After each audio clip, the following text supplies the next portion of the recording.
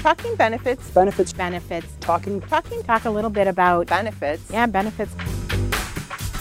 Talking benefits. You're listening to Talking Benefits, the podcast brought to you by the International Foundation of Employee Benefit Plans, a nonprofit educational association for those working in the benefits industry. Every month, we share the biggest news in benefits, hottest industry trends, and legislative developments. We cover everything from retirement to health care, ACA, and whatever else the benefits industry throws at us. I'm your host, Justin Held, and I'm joined by my co-hosts, the resident International Foundation benefit gurus, Julie Stick and Kelly Colesroot. Welcome back, everyone. It's been quite a busy month for the podcast team. Julie, Kelly, you both just got back from the Foundation's U.S. annual conference, is that right? Yes, it is. It was a great event. We were both lucky to sit in on some really interesting presentations and conduct some very valuable focus groups with our members. And as you can hear, the trip wouldn't have been complete without each of us picking up a fall cold. So I'm very sorry in advance for our sniffles. Julie, there's also a rumor going around that you were spotted doing a televised interview with CNBC. I did. I made a little cameo on CNBC's show On the Money and talked to host Rebecca Quick about open enrollment and how employees can make the best decisions when choosing a healthcare plan. It was kind of fun. You did great. It's certainly never a dull moment around here, and the same can always be said for the benefits industry. It was another jam-packed month. Justin, what can you tell us in your 2-minute update today? I do have a few things to report. Just a reminder that we are recording this on Wednesday, November 15th at 11 a.m. Central Time. Starting with the opioid crisis, on November 1st, President Trump's bipartisan commission on the opioid crisis made 56 recommendations to combat the deadly epidemic, ranging from creating more drug courts to vastly expanding access to medications that treat addiction. The commissioners did not specify how much money should be spent to carry out their suggestions, but they pressed Congress to, quote, appropriate sufficient funds in response to President Trump's declaration of a public health emergency. And as a reminder, on November 9th, the Foundation co-hosted a half-day conference with MRA, the Management Association, called The Opioid Epidemic. Is Your Workplace Prepared? It was a great event with presentations covering drug testing, EAPs, workers' compensation, and legal compliance. The on-demand recordings are still available to view at ifebp.org/opioid. Staying in the executive branch, President Trump nominated a new Health and Human Services Secretary. Alex Azar previously worked in George W. Bush's administration as HHS General Counsel and Deputy Secretary. Since then, he served as President of U.S. Operations for pharmaceutical company Eli Lilly. If confirmed by the Senate, Azar would succeed Tom Price. Moving on to government-sponsored retirement savings programs, starting with Massachusetts, on October 23rd, a committee of the Massachusetts legislature held an information gathering hearing during which they considered a bill that would set up a government-sponsored multiple employer plan for private employers in the state. The committee will decide if the bill deserves more consideration with a more formal hearing, including invited witnesses and testimony. In Seattle, on October 10th, legislation for a plan was sent by Mayor Tim Burgess to the City Council as part of the 2018 city budget. This plan is designed for employees within city limits whose employer does not offer a plan. It includes auto-enrollment with a default deferral rate and investments, but employees can change or opt out. And in Oregon, looking at the Oregon Saves program, which is currently in a phased implementation process based on employer size. On October 12th, the ERISA Industry Committee filed a complaint in the Federal Oregon District Court against the Oregon Retirement Savings Board. They are requesting an injunction on a requirement that employers with an existing retirement plan must request an exemption from Oregon Saves, filing paperwork every 3 years. They claim that this process violates ERISA. These state and city-level actions serve as a reminder for multi-state employers to pay attention to proposed saving plans at various jurisdictional levels. And finally, for a quick MEPRA update, there is currently one application in review, the Western States Office and Professional Employees Pension Fund in Portland, Oregon. There was one reduction approval by the Treasury. the International Association of Machinists Motor City Pension Fund from Troy, Michigan. The Treasury approved the reduction on November 6th and is now waiting for a participant vote. If approved, reductions would begin on January 1st, 2018. And we have 2 applications withdrawn.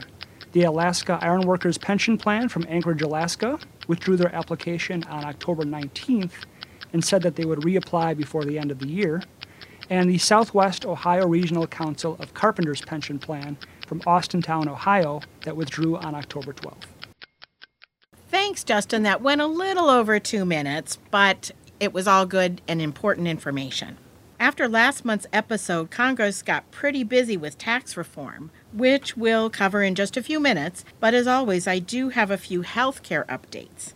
In last month's episode, I mentioned the Trump administration was finalizing an executive order instructing the Departments of Health and Human Services, Labor, and Treasury to write regulations related to health insurance. That executive order was completed and released in mid-October. First of all, the order stated that employers should be allowed to buy health insurance policies across state lines. The order promotes doing this by expanding access to association health plans. Kelly, I think we should have a foundation from the foundation about association health plans. These plans allow small employers to band together to gain some of the purchasing power and cost advantages of big employers. By banding together, they can spread risk and administrative costs across a larger pool of insurable individuals. Association health plans typically include employers from the same industry or trade group. They've existed for many years, but their use became more restricted when they became subject to ACA requirements. The executive order suggests that the Department of Labor should look for ways to make it easier for small employers to form these groups and ease the restrictions under ACA and ERISA. Easing the ACA restrictions may result in less expensive but less comprehensive coverage for participants. We'll have to wait and see what the Labor Department proposes. The executive order says the DOL must consider proposing new regulations or guidance on association health plans within 60 days, which appears to give this issue some urgency. It could be many months before new rules are finalized and implemented, however. Kelly, weren't there a few other directives in that executive order? Yes, you're right, Justin. Within 120 days of the order, the agencies are supposed to consider issuing new rules or revising guidance to improve the usefulness of health reimbursement arrangements, or HRAs, for employees. HRAs are tax-advantaged individual accounts set up and funded by employers, not employee contributions. Currently, they are used to reimburse workers for medical expenses such as co-payments and deductibles, but not insurance premiums. At present, only certain small employers can offer HRAs to reimburse premiums. The executive order suggests expanding this privilege to all employers and even permitting these accounts to be used in conjunction with non-group health insurance coverage. The last item covered in the executive order focuses on short-term, limited-duration health insurance policies. These are insurance policies for individuals that fill in health coverage gaps for just a few months. Coverage under these plans falls outside the restrictions of ACA. Often they cover expenses in the event of medical catastrophes and do not cover pre-existing conditions. Before ACA, these policies were limited to a 12-month duration. Since ACA was enacted, these plans were limited to a 3-month duration with no renewals. The executive order suggests extending the duration and allowing renewals. All right, it sounds like there won't be any dull moments in the months ahead if more healthcare regulations are in our future. Speaking of unpredictable healthcare news items, whatever happened to those cost-sharing subsidies? It seemed like the future of the health insurance exchanges hung in the balance because those subsidies might be stopped. Yes, there's news on that front, too. Also in mid-October, the Trump administration decided to stop paying those subsidies indefinitely. Several state attorneys general tried to get an injunction to compel the Trump administration to continue making the payments, but that request was denied. So, Kelly, what will the fallout be from this lack of subsidies? There will undoubtedly be a premium increase for insurance plans offered on the exchanges. Some of the lowest income individuals who get insurance through the exchanges will receive higher premium tax credits because of the higher premiums charged. Those who earn too much to qualify for premium tax credits but are healthy may opt for skimpier but cheaper non-ACA coverage. The hardest hit group will probably be older middle-class individuals who have serious illnesses or chronic conditions and therefore need robust health insurance but earn too much to qualify for premium tax credits. There is a slight chance that the cost-sharing subsidies could be restored if a bipartisan bill sponsored by Senators Alexander and Murray were to be enacted. Their bill, known as the Bipartisan Healthcare Stabilization Act of 2017, would reinstate cost-sharing subsidies through 2019 and require some funding for health insurance exchange outreach and enrollment activities.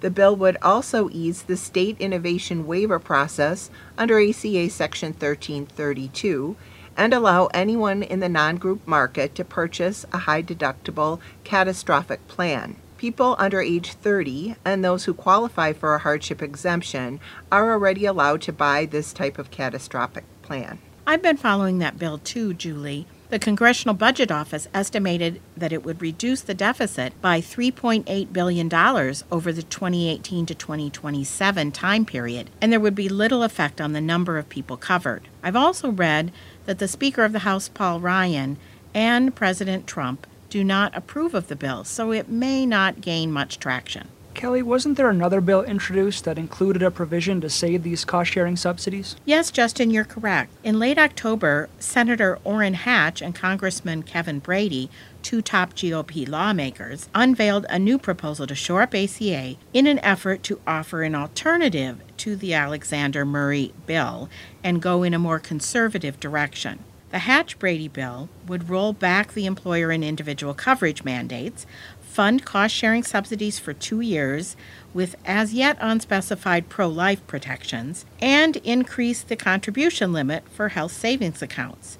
The proposal gained the backing of at least 12 Republicans and 12 Democrats in the Senate, but the Majority Leader Mitch McConnell said it may not be voted on because he doubts the president would sign it into law.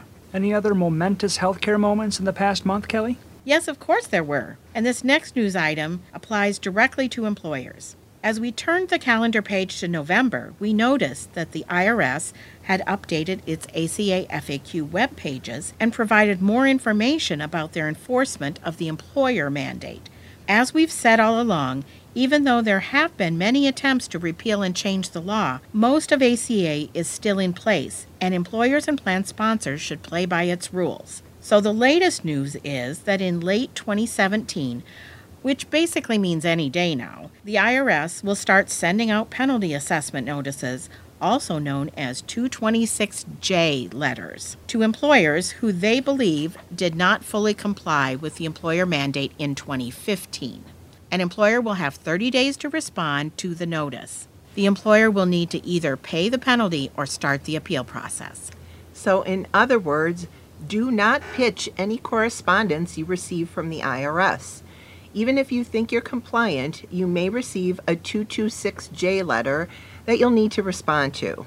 Exactly right, Julie. Also, the IRS announced in mid-October that it will not accept electronically filed tax returns for the upcoming 2018 filing season where an individual taxpayer does not address the health coverage requirements under ACA and indicate whether they have coverage. In the most recent 2017 tax season, the IRS did accept tax returns without that health coverage information. While we're on the topic of ACA reporting related to the individual mandates, I read that the Trump administration is considering the release of an executive order that would effectively impede the individual mandate. Is that expected soon? It could be, Justin. Apparently, this executive order would instruct the HHS to broaden the hardship exemptions, which under ACA are left up to the discretion of the administration. These exemptions would allow individuals to get out of paying the fine. President Trump says he will hold off on signing the order to see if a repeal of the individual mandate is included in the new tax reform bill. More on that later. Thank you, Kelly. It certainly feels like the healthcare updates just keep on coming and never take a day off. The International Foundation is always updating its website to reflect the latest changes. Visit the Future of ACA webpage at ifebp.org/ACAU to stay up to date between podcast episodes. Speaking of never taking a day off, Julie, I think we have some updates on paid leave laws. Before we dive into tax reform, would you give us a quick update? I sure can, Kelly. For more than a decade, we've been watching action at the state, county, and city level as it applies to paid sick leave. The first city to pass an ordinance was San Francisco in 2006. Now there are 40 jurisdictions that have paid sick leave laws on the books, 8 states, the District of Columbia, and 31 counties and cities. The latest, the number 8 state, is Rhode Island. On September 28th, Governor Gina Raimondo signed a bill into law that requires employers with 18 or more employees to allow employees to accrue and use paid sick and safe leave. Leave can be used for themselves or to care for a family member and/or a household member. Accrual will begin on July 1st, 2018, at 1 hour accrued per 35 hours worked, up to 24 hours annually in 2018. So 3 days, 32 hours in 2019, 4 days, and 40 hours or 5 days in subsequent years. Unused leave can be carried over. Julie, you mentioned one of the provisions of the Rhode Island law allows for paid safe leave. Can you explain what safe leave is to our listeners? Safe leave is also called domestic violence leave. The Rhode Island law is allowing employees to take paid leave when they or a family member are the victims of domestic violence, sexual assault, or stalking. The time can be used to seek assistance from the police or lawyers, to obtain a restraining order, to seek medical attention, and/or to relocate to a safe place. I just read that New York City has a new law that deals with domestic violence leave. Is that correct? You're right, Justin. On November 6th, Mayor Bill de Blasio signed a law that expands the definition of paid sick leave to include leave for domestic violence, sexual assault, stalking, and trafficking. And earlier this year, we conducted a survey among our members asking them to tell us about their paid leave policies. We did ask about domestic violence leave. Justin, can you share what we found out? Yeah, thank you, Kelly. In May, we surveyed our membership on their offerings for paid holidays, paid vacation, sick leave, bereavement, parental leave, and paid sabbaticals. We also had a section covering other types of leave and asked about domestic violence leave specifically. Paid leave in the workplace 2017 survey results found that 30.4% of responding organizations offer domestic violence leave through a PTO bank, with an additional 9.1% offering the leave through a plan other than a PTO bank. Thanks for sharing that data, Justin. I wanted to let all of you know that Justin and I will be presenting a webcast on December 7th to review the results from the International Foundation's most recent surveys on paid leave and flexible work arrangements. To learn more or to register, visit ifebp.org/webcasts. Thank you, Julie, for letting our listeners know about that upcoming webcast. And now let's talk about what is on everyone's mind, tax reform. Ooh, talk about never having a dull moment. Since our last episode, both the House and the Senate proposed bills to reform the tax code. Let's take a closer look at the similarities and differences between the bills and the proposed timeline for passage. So the House was the first one out of the gate, releasing their proposed bill on November 2nd. The bill was marked up in committee, and an amended version of the bill was released a week later on November 9th. Also on November 9th, the Senate released their proposed bill. That bill was marked up in their committee, and an amended version was released late on November 14th.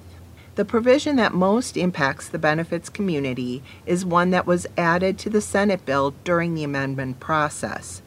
The bill contains a provision to repeal ACA's individual mandate by reducing the penalty to $0.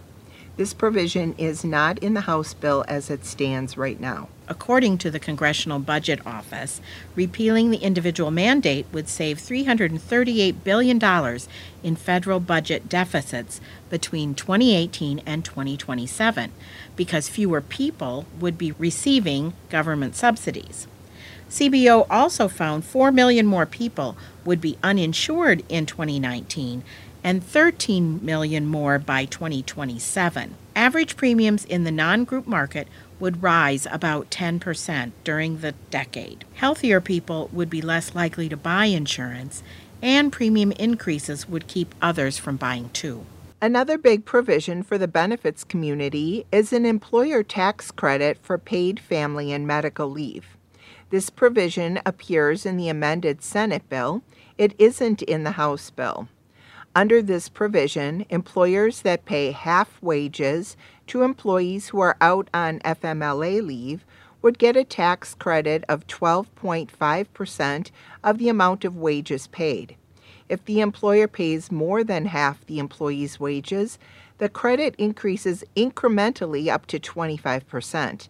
This tax credit would be in place for a couple of years through 2019 and would be analyzed for its effectiveness by the Government Accountability Office, or GAO. There are 3 other major benefit-related provisions that were rumored to be in tax reform, but are not in either bill as they stand right now. The first is a cap on the tax advantages for 401k and other DC plan deferrals made by employees. The second is the elimination of the tax exclusion for employer-provided health care coverage. And the third is a change to the rules surrounding health savings accounts, or HSAs. To repeat, none of these provisions are in the bills. So, Julie, what is in the bills, and how do they differ? Okay, here we go. The House bill contains the elimination of several itemized deductions that impact employees. For example, the House bill would repeal the $13,570 adoption assistance income tax exclusion, the employer-provided dependent care assistance benefits exclusion of $5,000 under Section 129, the $5,250 exclusion for tuition reimbursement under Section 127, and the deduction for contributions to Archer Medical Savings Accounts under Section 220. The Senate bill does not include any of these provisions. Also, the House bill would eliminate the individual deductions for out-of-pocket medical expenses that exceed 10% of an individual's adjusted gross income. The Senate bill would not. Both versions of the bill would increase the child tax credit, which currently stands at $1,000. The House bill would increase it to $1,600, while the Senate bill would increase it to $2,000. The House bill would eliminate employers' deductions for employer-provided qualified transportation benefits. The Senate bill repeals the qualified bicycle commuting reimbursement of up to $20 per month. Julie, are there any provisions that would impact retirement plans in either of these bills? Yes, Justin. In the retirement arena, the Senate bill eliminates catch-up contributions for high-wage employees, those who make $500,000 or more.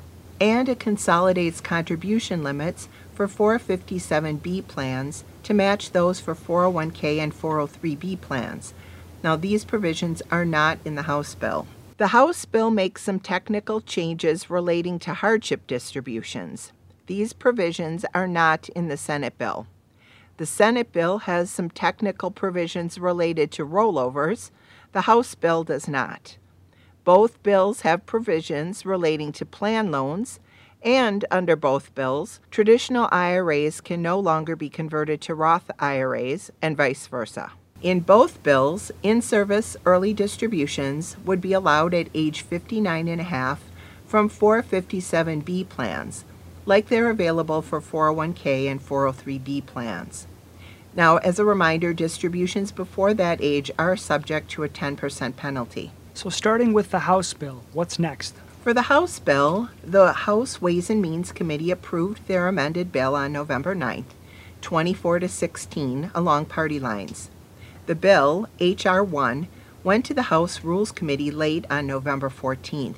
There was some discussion about adding the repeal of the ACA individual mandate to the House bill, but that had not been done as of the timing of this recording.